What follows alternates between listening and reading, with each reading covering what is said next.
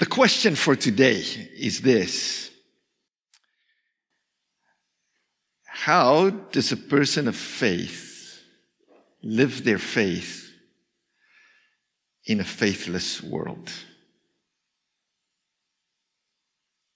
How do we remain faithful in a faithless world? It was cold that night when Peter stood there at the fire in the courtyard of the high priest, trying to warm himself. And then the question started, and all of a sudden it was so hot that he got rid of the most important garment that he was wearing. It was the one who said, disciple of Jesus, Christ follower. See, he would rather stand out there in the cold shivering than admit who he really was in that moment. So Paul comes and he writes to us in the book of Romans chapter 12, verse 2. He says, so here's the warning. Do not conform to this world, but rather be transformed by the renewing of your mind. Do not conform to the patterns of this world, but be transformed. And that's the choice that each one of us has to make every day of our lives as we live in this world. The choice to conform to the world or be transformed and live as someone who is transformed in Jesus Christ. Now, Mordecai and Esther and Peter, they decided to conform. And I know in a moment you're saying, you got this all wrong. Have you read the rest of the book of Esther? They were the people who liberated the Jewish people. They were the ones who stood for what they believed.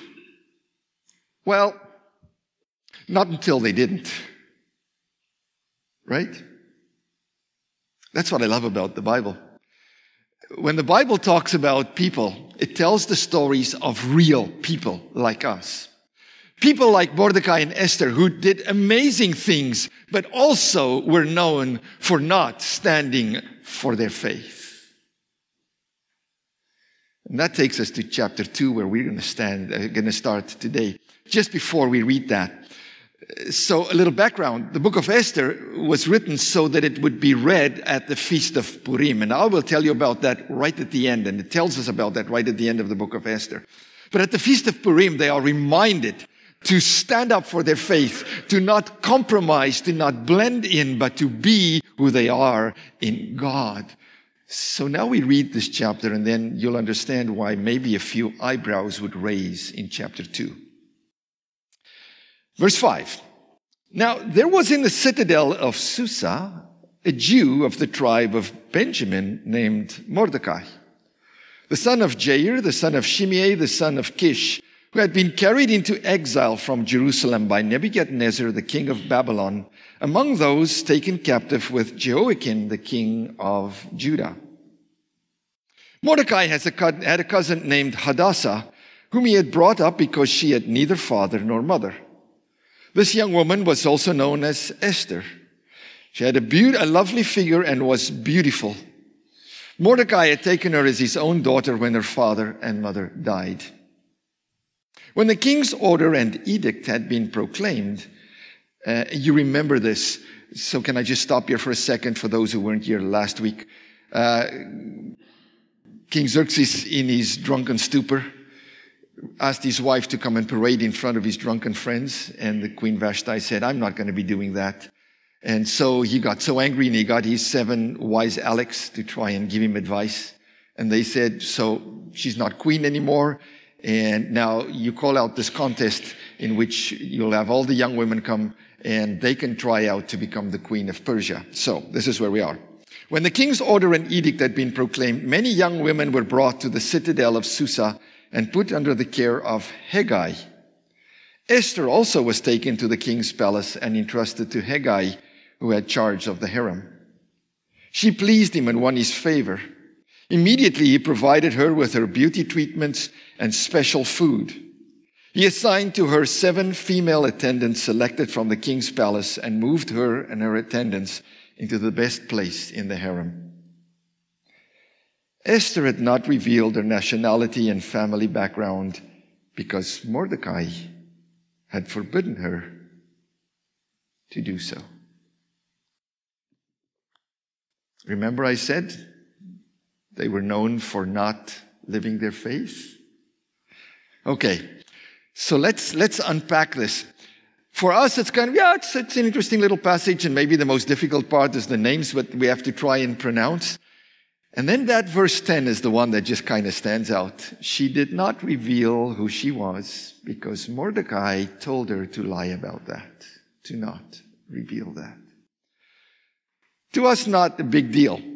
To those who would have who would have read this post-exile, coming back to Jerusalem, having to stand up all this time for their faith, there would have been quite a few red lights going on. So let me walk you through those red lights. The first thing they would say is, so what is Mordecai, a righteous Jew, doing in the citadel of Susa? Remember I told you that was the center of Persian religion, of Persian culture, of Persian paganism. Most of the Jewish people lived far away from Susa. Why would he settle there? Number 2, why would this Mordecai go work for this pagan King Xerxes? Verse 21, if you go read that, says he was standing at the gates. Actually, the Hebrew says he was on duty working at the palace gates. He worked for Xerxes. Why? They would ask that. Wouldn't he find something else to do? Why would he go work for this pagan and be influenced by him? Number 3, why would a Jewish man, righteous Jewish man, have a pagan name? Because the name Mordecai is not a Jewish name. Mordecai comes from the name of the god Marduk, who was a Babylonian god, and Mordecai means follower of Marduk, the Babylonian god. So quite a few questions they would have asked, right? So he's got a strange name. He works for the king. He's settled there. Why?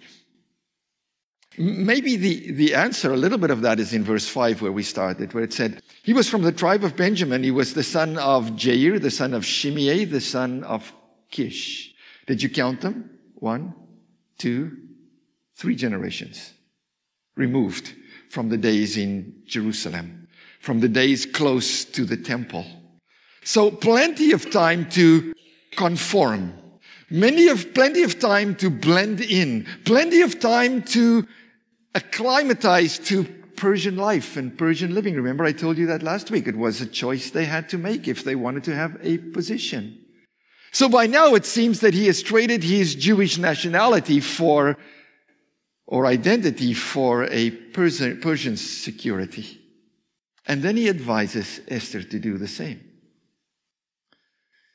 Esther, the young woman with 2 names, this beautiful young woman. Hadassah, her Hebrew name, which means myrtle.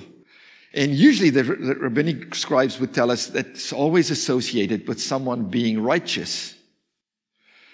And then also her name Esther, which again, interestingly enough, is named after a pagan goddess. She's named after the goddess Ishtar, who was the goddess of war and erotic love. So it's one question upon the other question upon the other question. What is going on here? And then maybe the most scary part of this.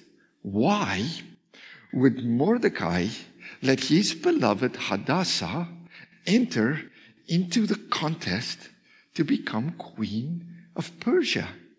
Now, can I just tell you something? This was not just them coming and parading in their beautiful evening gowns and having a little speech and impressing the king. No. This was the kind of junk like The Bachelorette that you watch on TV.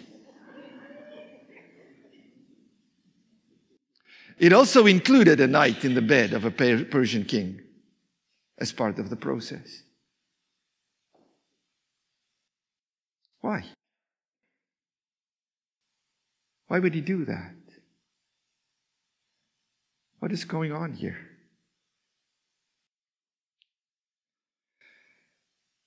Let me give you a little background, a little context. Maybe it'll help.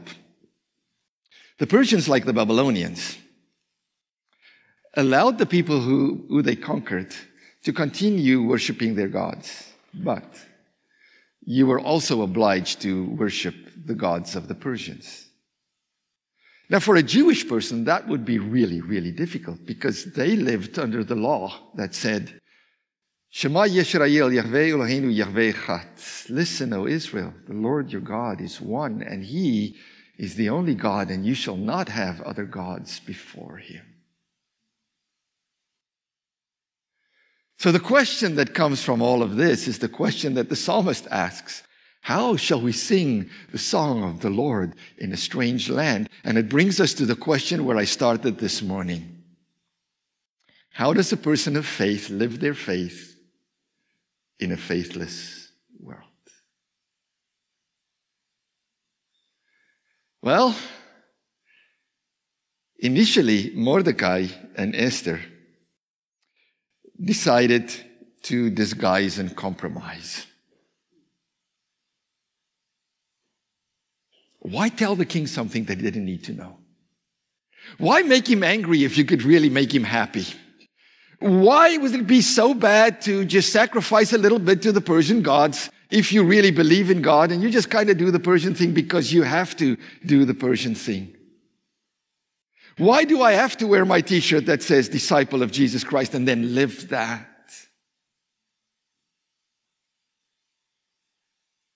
And slowly but surely, the compromise becomes more and more and more. And they just blend in. And the question is, Peter, but you were one of them, weren't you? You were his disciple. I don't know what you're talking about. But we saw you with, I have no idea what you're talking about. But you definitely, I have no idea. And then he even used the words that the word would use, and he started cussing at them. Because how do we live our faith without compromise in a compromising world?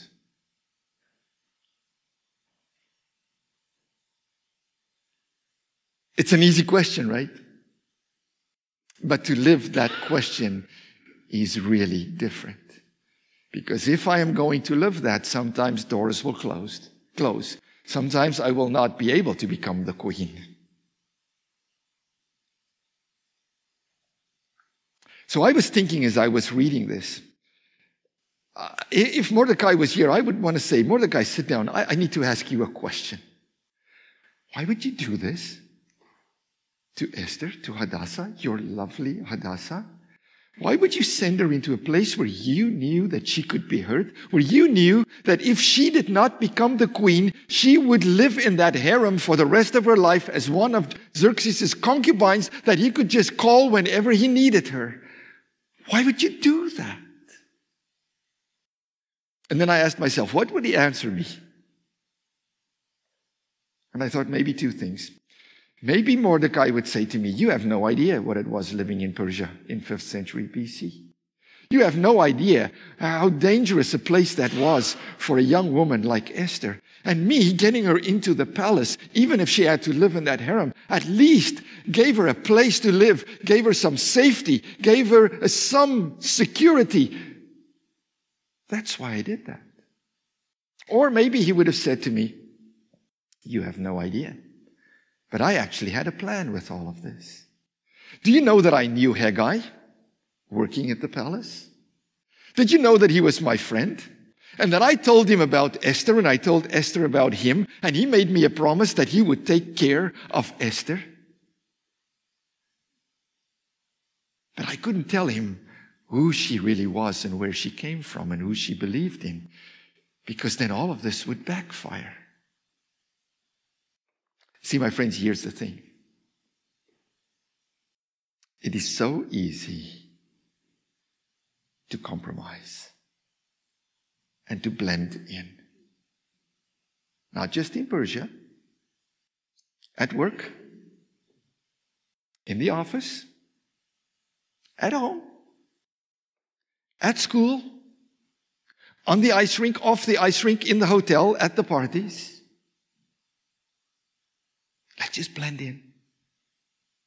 Let's just go with the flow. Let's just take that t-shirt off that says, Christ follower for now. We'll get it back a little later. Just hide it for now. And then later I'll put it back on again. And sometimes we stand out in the cold and we shiver. How does a person of faith live their faith in a faithless world? Word has an answer for us in those moments in which I want to take that garment off. Listen to what the Word says. 1 John chapter 3. Beautiful. What marvelous love the Father has extended to us. Just look at it. We are called children of God. And that's who we really are. Can I stop for 1 second? Can you just look at each other for a moment? And can you just say to each other, I know it's hard for a Presbyterian church to do that. Can you just say to those next to you, can you just tell them who they are, please? Can take a moment? Tell them, you are a child of God.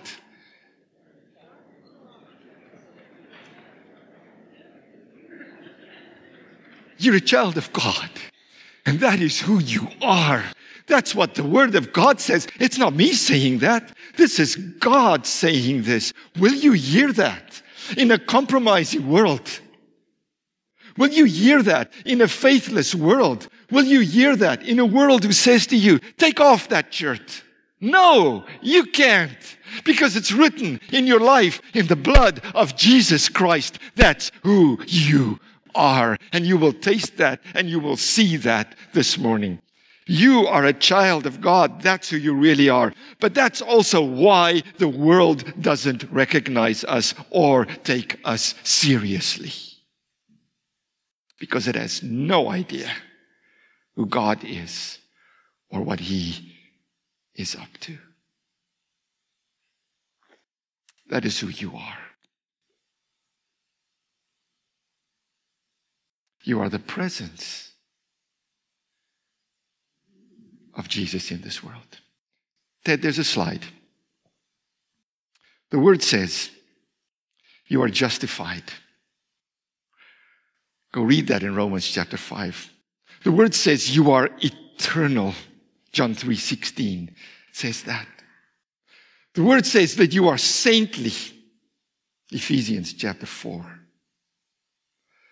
The Word says in Psalm 139 that you are unique. 2 Peter chapter 3.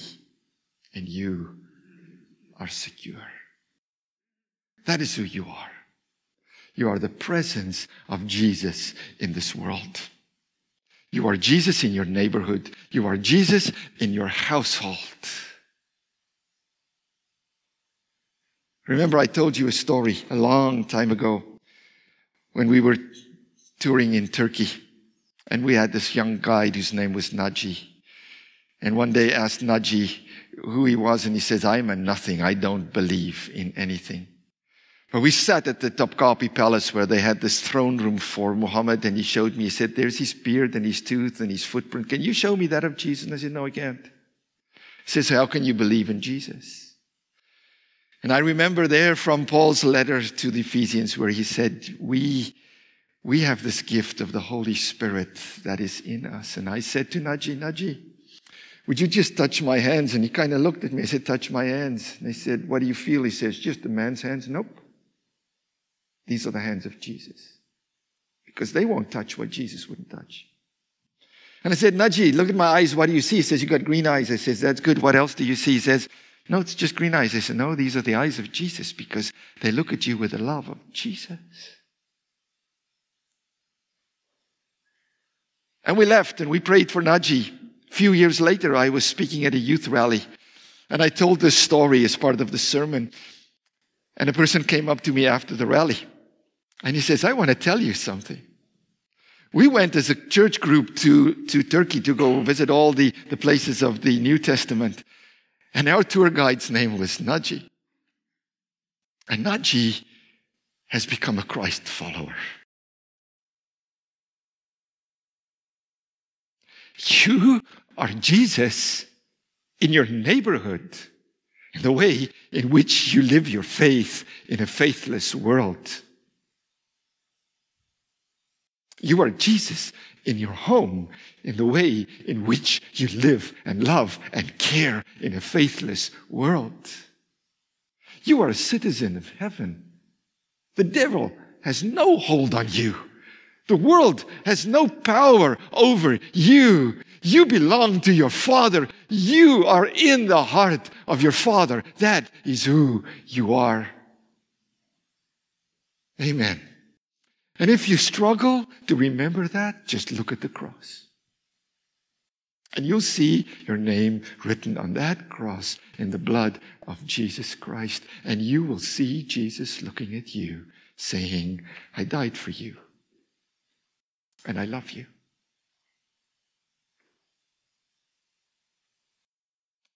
So sometimes you struggle and you stand out there in the cold and you feel like taking off that coat and hiding it away a little bit.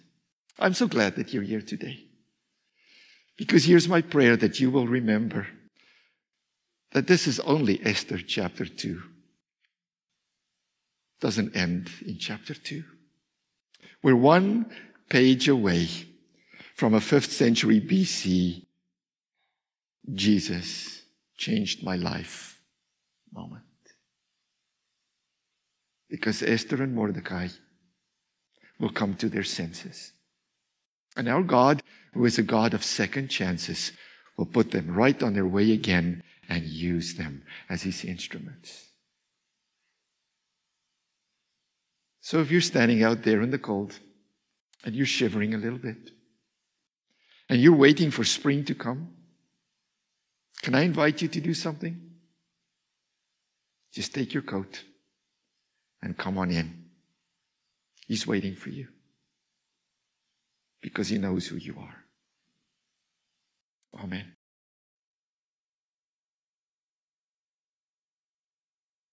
Thank you for your word, Lord. A word that speaks into our lives.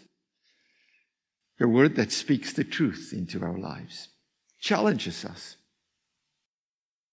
Help us then, Lord, to not conform to this world, but to allow your Holy Spirit to transform us from our mind right into our hands and our feet and our voices and our eyes and everything. Teach us. Teach us how to be your presence in this world. In your name we pray, Lord Jesus. Amen.